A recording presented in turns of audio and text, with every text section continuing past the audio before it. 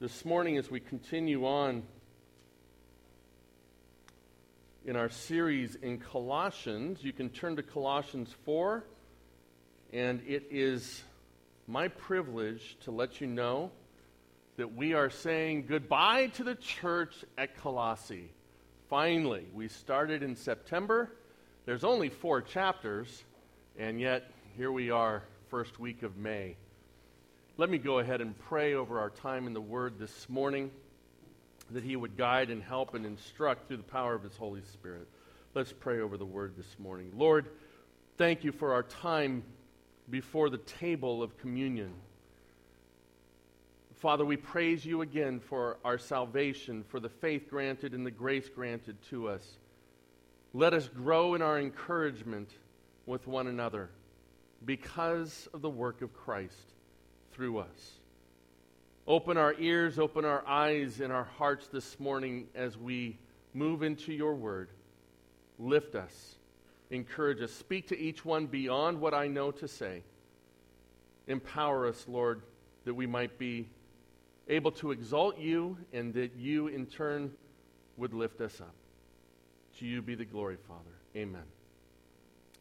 Well, today we are all about alliteration. How many of you are really into English and grammar and all that stuff?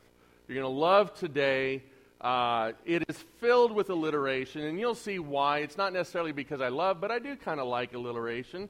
But it's going to get painstakingly difficult. You're going to get so exhausted with alliteration. But you know, feel free to send in your hate mail throughout the week. So today's sermon is titled, The Strategic Church. Paul's Priory Perfected. What do I mean by that? Let me just give you a real quick understanding. Some of you are going to have to go look up priory. I know that one person already did this week, and they're like, what is a priory? Jeremy, did you get that wrong? No, it makes sense.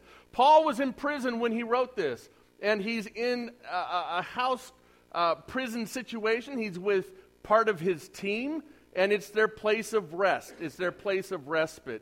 And yet the church is often seen the same way, that the church is a gathering, a community of believers.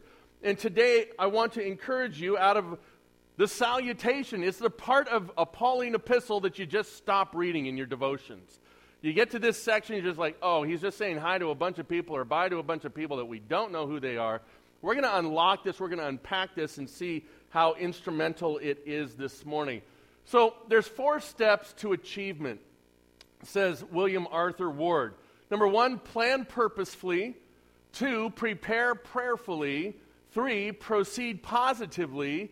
And 4, pursue persistently. This is why we're doing alliteration today. Mr. William Arthur Ward had some nuggets of wisdom in this. Today we're talking about the strategy of a church. How many of you ever gone to one of those conferences, you know, on how to be a better salesman or, you know, how to be a better executive or any of the, there's lots of lights and there's like big loud, well, we've already had all that, so you're ready to go. Here we are. This is your big seminar on strategy within the church. Aren't you excited? Don't you feel inspired? Aren't you saying, how is this really going to affect my personal life? I've been asking myself that all week as I have to preach this message. But you know, strategy does matter.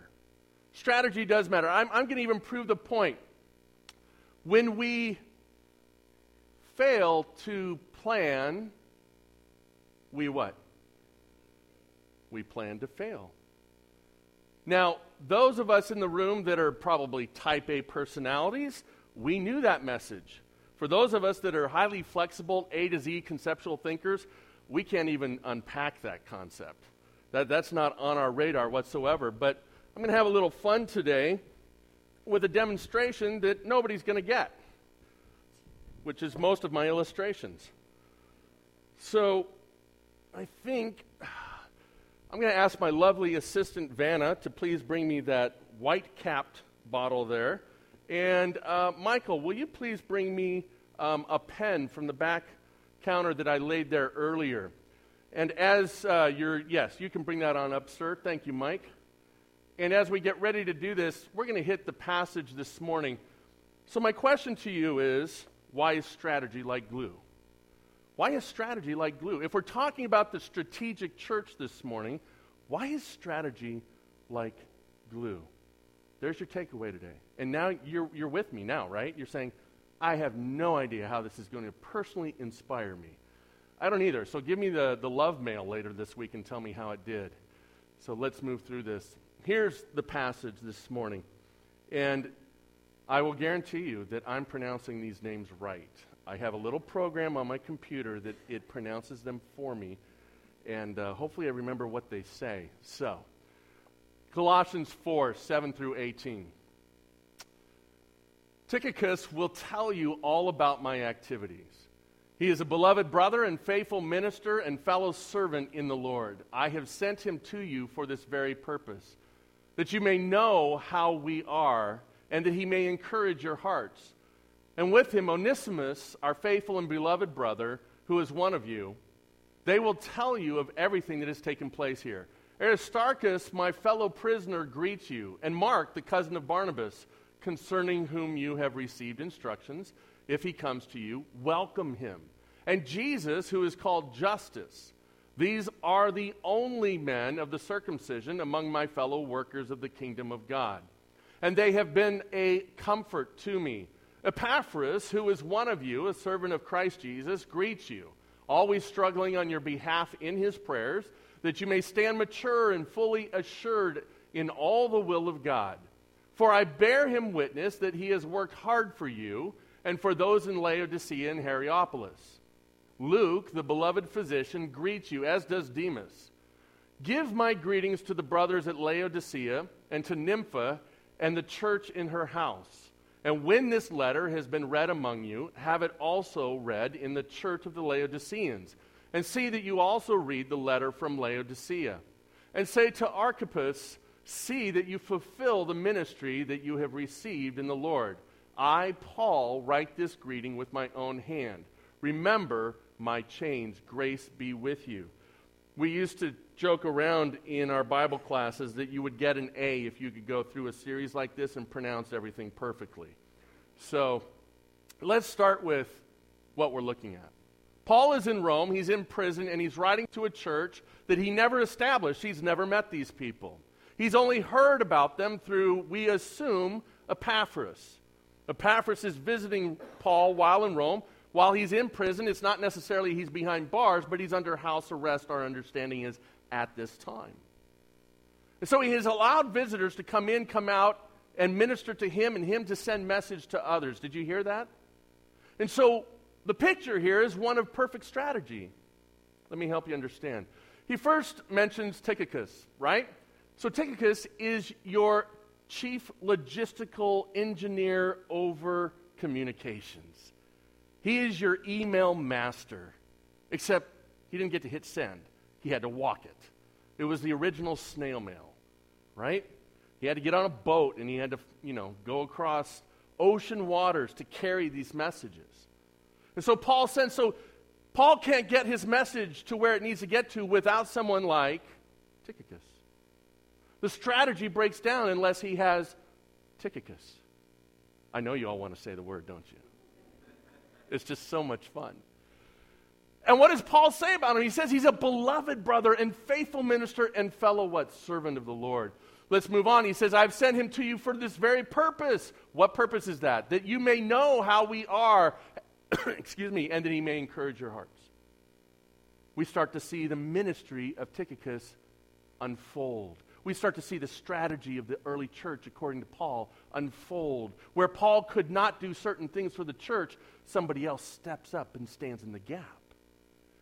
Who else does he mention? And with him, Onesimus. Y'all remember Onesimus, right? Yeah. Just a real extensive, brutal reading, long, like this is like go on vacation and read this book out of the Bible. It's called Philemon, it's one page. And the story of Onesimus is he's a slave that left this region to be with the church. He got so caught up, so enamored with what was happening and the change in his life. And Paul had to work on his behalf to Philemon. That's the story of Philemon, the book of Philemon. He had to work on his behalf so that there wouldn't be serious punishment on Onesimus. Here we find him in ministry, a slave in ministry.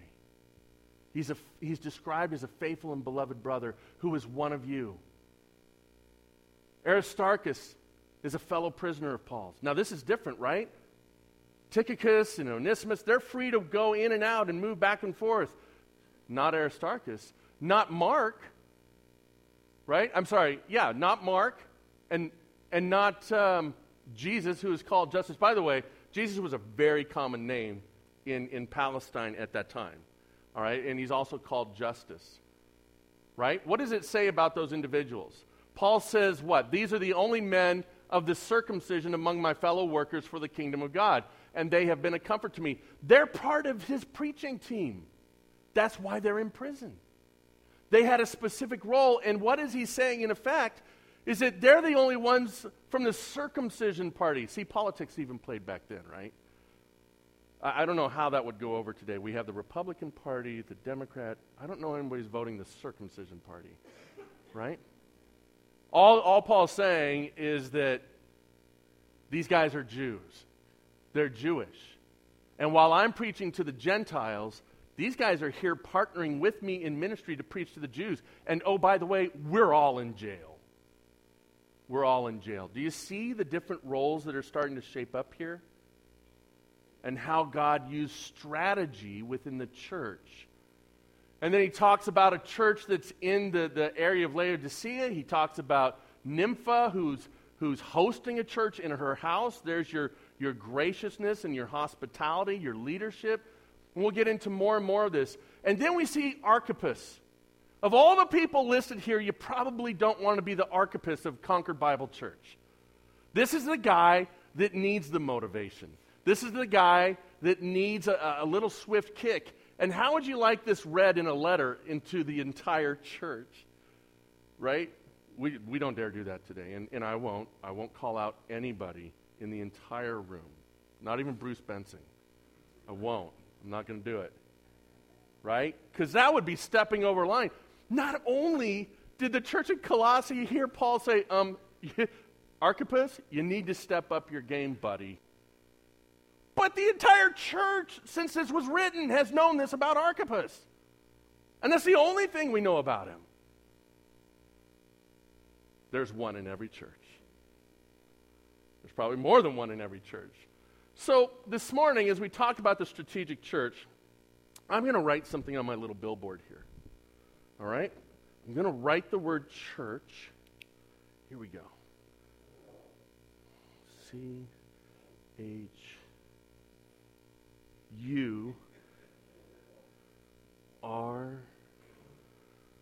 silent P C-H. Okay, now what I want to do is, who doesn't love glitter? Love glitter. It's awesome. So glitter is going to represent our giftedness, right? Because what we do in the church, our giftedness, it's just beautiful. It's shiny. It's so beneficial. It draws us in, right? So the only thing I could think of was glitter. So I love glitter. I don't get to use this stuff enough. It makes me want to go join children's ministries. Here we go. Yes. It's all coming back to me now. Kindergarten, age 30, my ordination council. Okay, here we go. How'd that come out? What happened?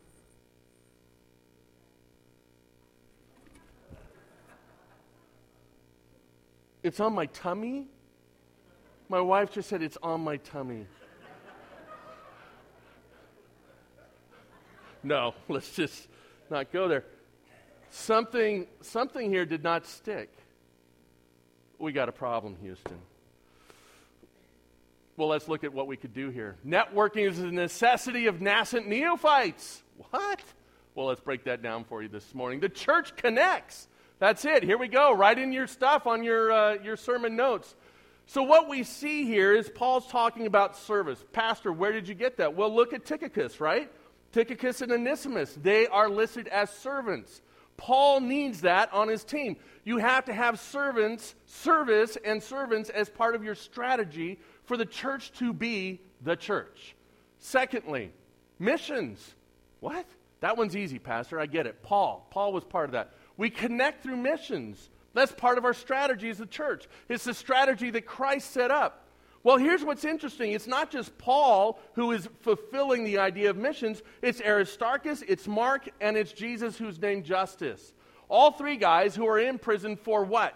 For taking the gospel, for taking the word of God, and taking it to those who are lost. At what cost? At great cost. At the cost of imprisonment. And eventually their lives. What's next as far as strategy? Message. That the church is given a message. It is the gospel of Jesus Christ, which goes something like this. Actually, it goes very much like this. That we are lost because of sin. We are separated from God because of sin. God made a way, not us. God made the way, not us. Amen?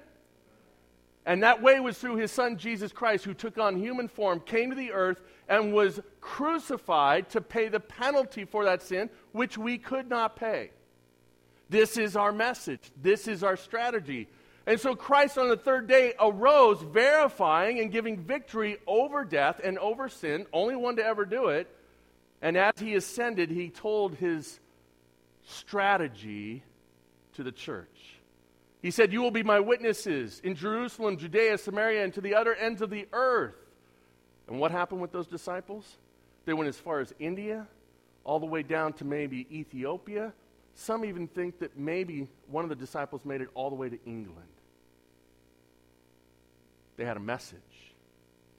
And that's what we see here. We see three men that are dedicated to the message.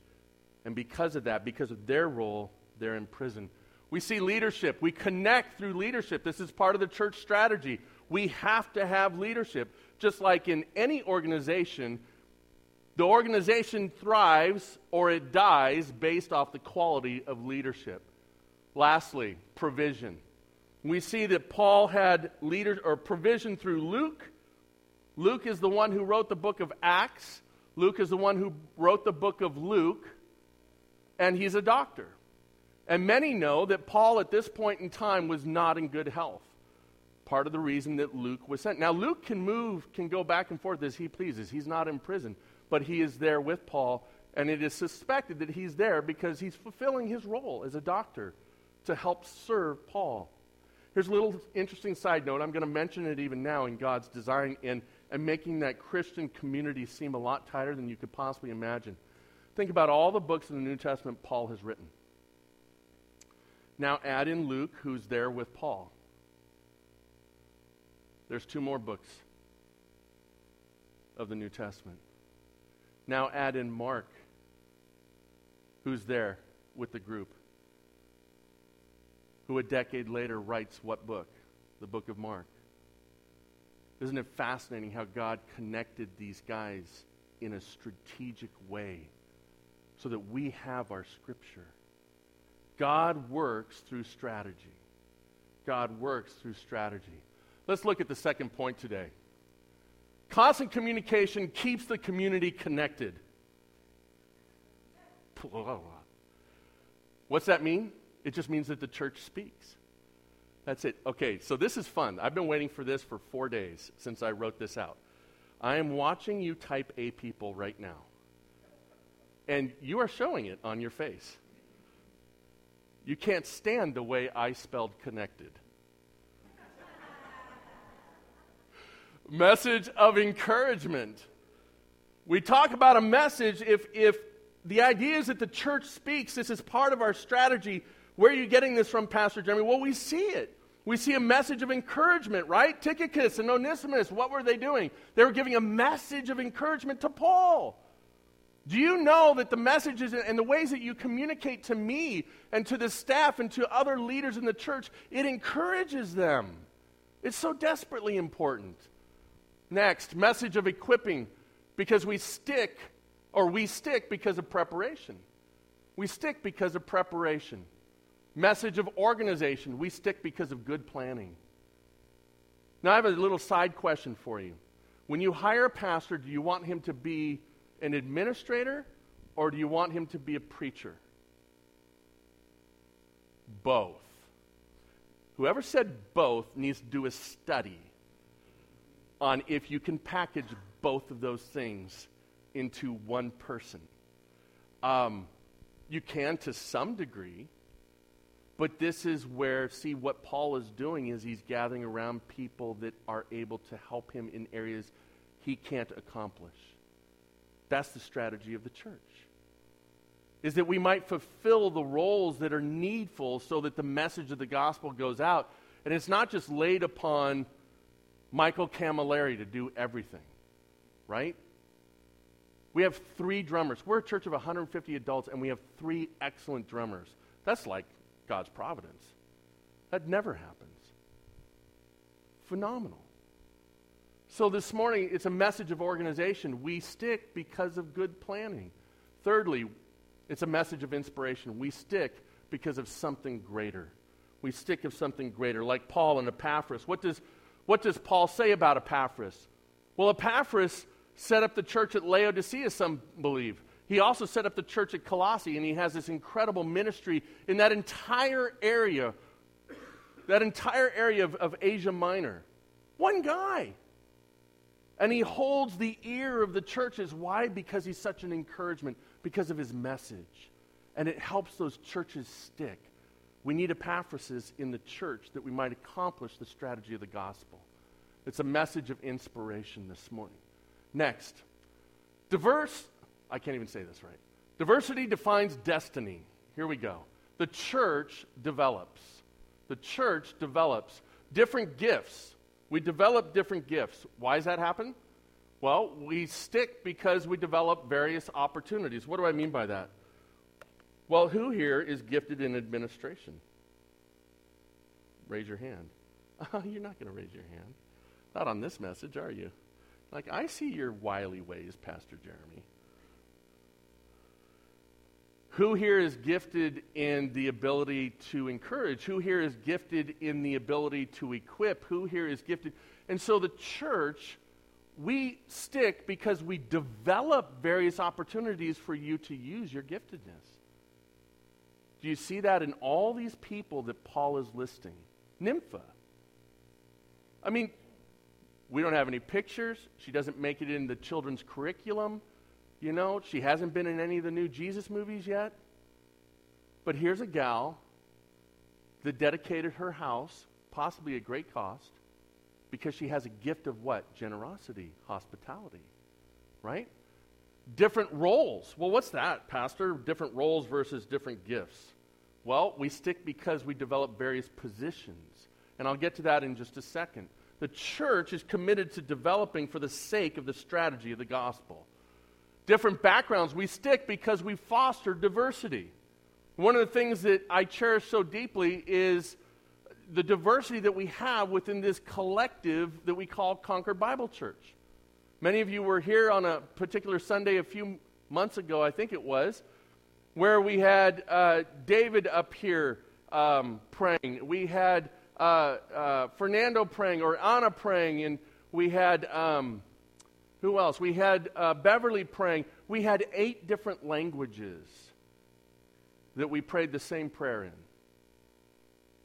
There has to be a diversity because the gospel will stop where there is exclusivity. I can't even say that word. Where there is exclusiveness, that's where the gospel will stop. In order to be strategic with the gospel, we have to be inclusionary. That this goes to all people. And you see Jews and Gentiles and people from different regions and places. We see slaves, we see doctors, we see former Pharisees, and they're all part of this motley crew of evangelists that make up the church. Sounds like Concord Bible Church to me in a lot of ways.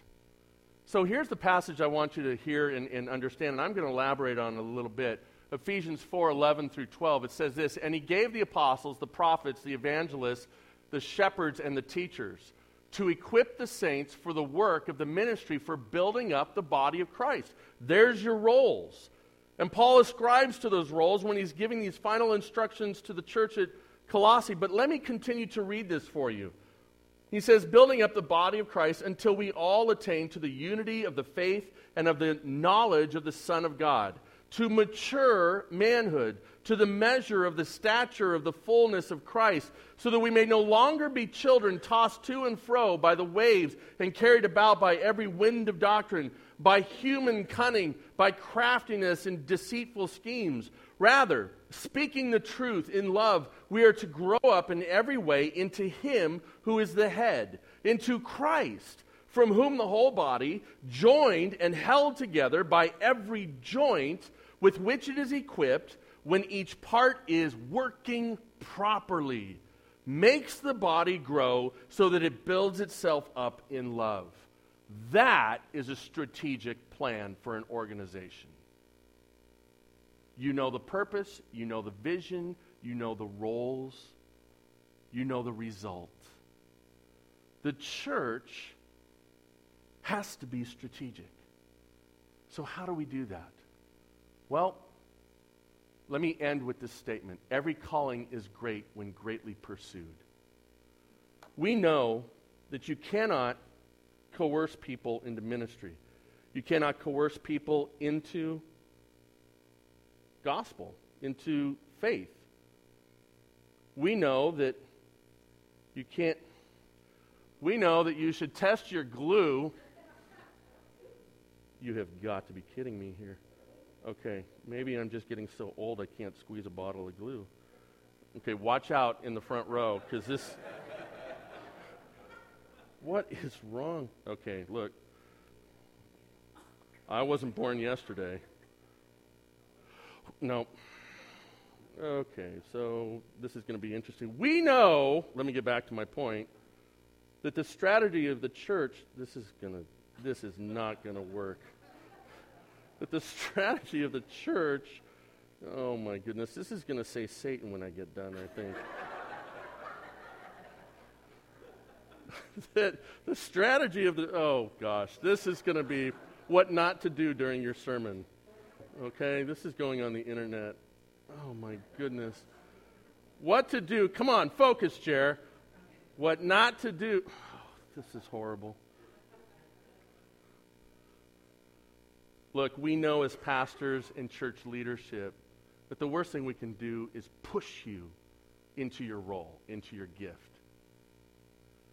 But my friends, the church has lost track of the fact that there's a strategy that Christ set forth. We don't like to talk about the church as an institution, and you know I hate that part, because once it becomes institutionalized, it loses its freshness. But you know, there is an essence to where we have to be organized. And in order to see the church come to life and be what it needs to be, there has to be glue. And what did Paul say at the end of Ephesians 4? What was it? The very last word, I think it was. It was love. That all of this is bound together by love. And when we see that through the Holy Spirit, you saw what happened when I just tried to throw giftedness all over this. We didn't have a church. But when we have glue, I'm going to do this real quick because this is new carpet.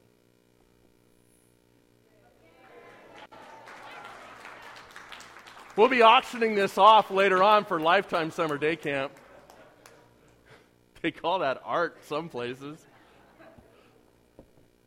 Why did it work the second time? By the way, if any of you have the gift of cleaning, you can exercise that right afterwards. Why is it that it stuck the second time? Because there was glue. You know the answer.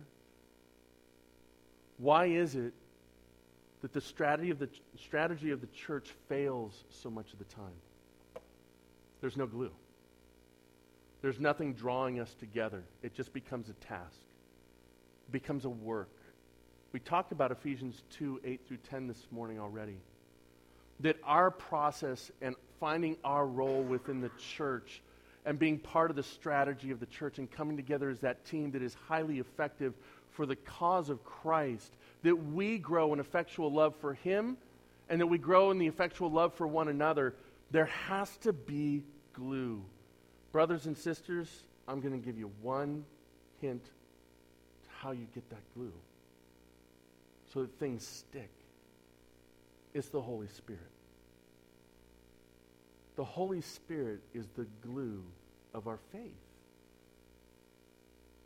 Then there is no need for leadership to hardcore recruit for this or that. There's no need for people to feel guilty about this or that. There's no need to be overworked or overtaxed.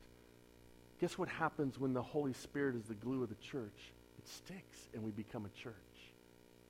We become a church, and we start pulling together. And you saw what Paul's team was able to accomplish. There's so many more that didn't make the list. But you see the diversity. Every calling is great when greatly pursued. Let me close in prayer this morning. And today, as I close, there are many of you that want to remind me that that was a 27-minute sermon. We do not exercise the gift of criticism here. That is not part of glue. Keep it to yourself. But miracles did happen today through glitter and glue and the gospel. Amen? Amen. This morning, if you've brought your gift of worship, we do have the offering box in the back as you exit. I'm going to pray over that now. And we are just so thankful for the community of believers here. Look and see, pray through, what is your giftedness? And then ask for the glue of the Holy Spirit to pull you in so that it sticks, so that the strategy of the church is highly functioning and highly blessed. Let me close in prayer. Father, you have given us all good things. You have instituted the church. We are organic. We are not concrete. We are an extension of your grace. We are called the bride of Christ. And Father, we're all stumbling around trying to figure out this thing, and that's the beauty that you give us strategy, you give us roles, you give us giftedness, you give us vision and mission. You've given all of that to us, and we see the beautiful demonstration of that through the early church leaders in the early church.